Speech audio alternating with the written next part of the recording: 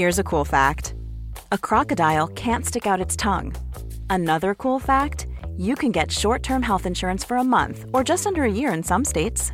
United Healthcare short-term insurance plans are designed for people who are between jobs, coming off their parents' plan, or turning a side hustle into a full-time gig.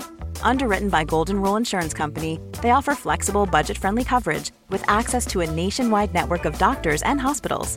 Get more cool facts about United Healthcare short-term plans at uh1.com. Hey, I'm Ryan Reynolds. At Mint Mobile, we like to do the opposite of what Big Wireless does. They charge you a lot, we charge you a little. So naturally, when they announced they'd be raising their prices due to inflation, we decided to deflate our prices due to not hating you. That's right. We're cutting the price of Mint Unlimited from $30 a month to just $15 a month. Give it a try at mintmobile.com/switch. $45 up front for 3 months plus taxes and fees. Promo rate for new customers for limited time. Unlimited more than 40 gigabytes per month. Slows full terms at mintmobile.com. It should really be written into your wrestling contract that if you get put in a faction, you'll win a lot. Otherwise, why did you team up with these people to begin with? It didn't work, and now you suck. It also just allows a group to really find some momentum, and 9 times out of 10 leave their mark on the industry. And if you would like some evidence, alright. For I am Simon from What Culture, please do go and touch that subscribe button. And this is 10 great wrestling factions that held all the gold. Number 10, The Shield. The Shield made their debut in 2012 as CM Punk's boys, but less than 1 year later they had moved on from that and were cementing their own legacy. The first major success was at the 2013 Extreme Rules pay-per-view, where they all won titles. Dean Ambrose became the US champion, whereas Roman Reigns and Seth Rollins found themselves with the tag belts. It did wonders for their legitimacy, because even if you didn't watch that event, you tuned into Raw, and there they were shining away. They'd basically just taken over 2 different divisions. Even after this, the trio were always aiming for top prizes, and it's why after they broke up, each individual has smashed it. We all know the deal with our tribal chief. Rollins is one of the best of the generation, and the renamed Jon Moxley helps cement a brand new promotion. I'm not sure any of that happens without what the Shield did, and it goes to show. Titles may not mean what they once did, but man, they still help a lot. Number 9, Imperium. A good old wrestling trope is to start a stable to protect the leader. He's usually a heel that doesn't want to fight if he can help it, but that wasn't the case with Imperium at all. Their king was Gunther, or Walter, and the point is, he was always ready to try and destroy someone. The cool thing with this is that there was an idea his soldiers were basically people he could tolerate to be around. It was so damn cool. Marcel Bartel, Fabian Eichner, and Alexander Wolf stood side by side, and of course it helped they were all European, just gave it a unique twist. In 2020, they completed this race as Bartel and Eichner defeated Matt Riddle and Timothy Thatcher for the NXT tag titles, when Walter was holding the NXT UK Championship. It was just so great because Imperium weren't fancy or over the top. They just arrived, kicked your ass, and soon had a bunch of belts. And did it help? Yes. Yes, it did. Number 8, the Bloodline. Are the Bloodline one of the best groups of recent times? Indeed.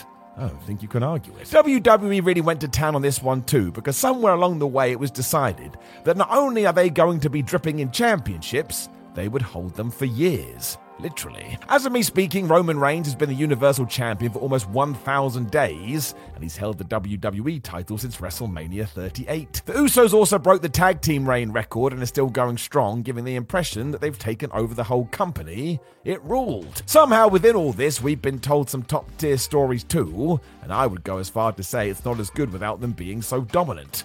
You've got the whole blood being thicker than water, and if somehow they do stay together throughout 2023, go and give Solo Sikoa the Intercontinental title too. By that point, he could be the only champion the Bloodline have, and that's a big ruh-roh. It also means when they do drop these titles, whoever wins them will get a massive rub, and that is wrestling right there. All time this, no matter what happens next. Number 7, the 2-man power trip. So as ridiculous as this was given their history, Stone Cold Steve Austin and Triple H as the 2-man power trip rocked. It was just a couple of jacked badasses kicking butt. How could you not like it? Given that they were a team with Vince McMahon and had their own individual status, this pair just ransacked the entire company and won everything. Before long, Austin was the WWF champion with the game as Intercontinental champion, and there was a very real sense that they may never lose. If they said no, the answer was going to be no. It got even better, because at Backlash 2001, they defeated the Brothers of Destruction to win the tag belts as well, and seeing them walk around dripping in gold was fun. Pure fun. Sadly, it came to a sudden end when Triple H tore his quad and we never revisited it, but still. For the few months they did have it, it was more proof that if you're gonna pull the trigger on something like this, pull it hard. Real hard. Number 6, the Four Horsemen. There's a reason the Four Horsemen are as legendary as they are. From day one to the end, they were pitched as champions. While they went through many guises, most remember Ric Flair, Arn Anderson, Ole Anderson, and Tully Blanchard as the most dominant version. And yeah, they smashed it. Tully and Arn were always winning mid-card belts like it was nothing, whereas Flair and the World Heavyweight Championship were basically best friends. You couldn't separate them. Such was the power of the faction, even when Lex Luger was subbed in, he went and won the US title. And when that happened, Blanchard and Anderson were also the tag champs. It was crazy. The real joy is that they could do it all, be it wrestling, talking, or just feeling like a big deal, and that's why they've become the template for most wrestling groups.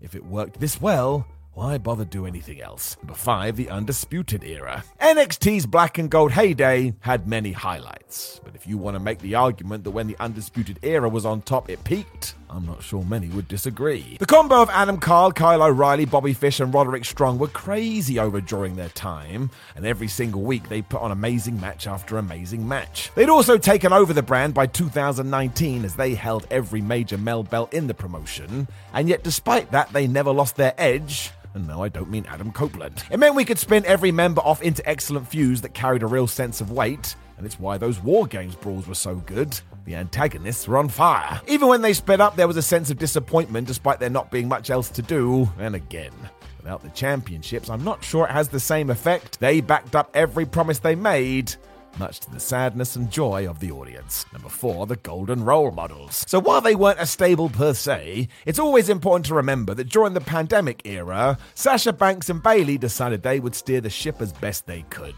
2020 also saw Bales turn heel and completely reinvent herself, and as Banks was both her biggest friend and ultimate enemy, this just worked. Even more so because WWE saw the potential in it and gave them everything. Shortly after WrestleMania, they won the tag team titles from Nikki Cross and Alexa Bliss, which was mad because Sasha was the Raw Women's Champion and Bayley was going to do the same thing on SmackDown, so once again they took over. It only ran out of steam as eventually WWE seemed to forget what they had here, but that doesn't take away from the message. Once again, have a faction win a lot, and within a few weeks, they will be on top of the universe. Number 3, the Elite. Between December 2020 and September 2021, the Elite really did live up to their name. The Young Bucks defeated FTR to win the AEW tag titles in a phenomenal match, when shortly after, Kenny Omega beat Jon Moxley to become the world champion.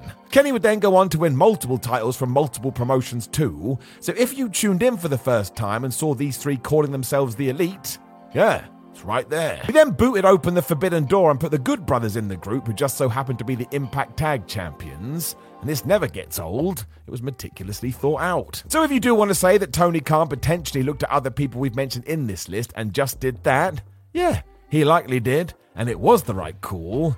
Wrestling can be quite simple when you don't overthink it. Number 2, Evolution. You remember what we said about the Four Horsemen? Right here. That was Triple H's entire plan when setting up Evolution, hence why he rang up Ric Flair and got him involved too.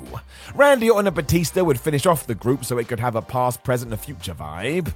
And it's pretty damn good. This all hit a high Armageddon 2003 when by the end of the night, everyone here had a title. Orton became the Intercontinental Champion, Batista and Flair held tag gold, whereas naturally the Game was the World Heavyweight Champ after he beat Goldberg. The true success of the group was how it served Randy and Big Dave though, because without this, who knows where they would be. As we did go all in with it, both guys were able to become bona fide main eventers and at times even carry the company. And do you really think they would do this without also being able to wear shiny trinkets over their shoulders? I'd say it would have made it all so much harder. Number 1, the Corporation. I mean, it didn't hurt that the leader of this was Vince McMahon, because if the boss is running the faction, you're likely going to be alright. There was another function to all of this though, and that was ensuring there was a blockade in front of Stone Cold Steve Austin, who had to continually fight through them if he wanted anything. It was great. Before long, they had won the lot too, mostly because much like the NWO, their ranks just grew and grew. The Boss Man and Ken Shamrock were tag champs as well as holding the IC title and hardcore belts,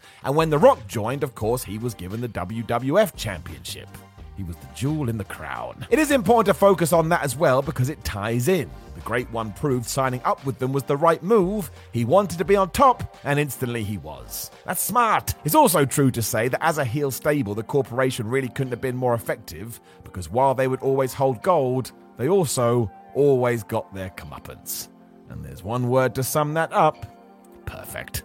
Know of any other great wrestling factions that held all the gold? Make sure you let us know in the comments below, and don't forget to like the video, share the video, and subscribe. Then head over to whatculture.com where you can read yourself some articles. Make sure you come follow us on social media, WhatCulture, WWE, and Time and Miller 316. If you would like to watch more videos, trust me, we have them. My name is Simon for What Culture. Thank you very much for joining me as always. And you know what? I will talk to you again very soon. Planning for your next trip? Elevate your travel style with Quince. Quince has all the jet-setting essentials you'll want for your next getaway, like European linen, premium luggage options, buttery soft Italian leather bags, and so much more. And is all priced at 50 to 80% less than similar brands. Plus, Quince only works with factories that use safe and ethical manufacturing practices. Pack your bags with high-quality essentials you'll be wearing for vacations to come with Quince. Go to quince.com/pack for free shipping and 365-day returns.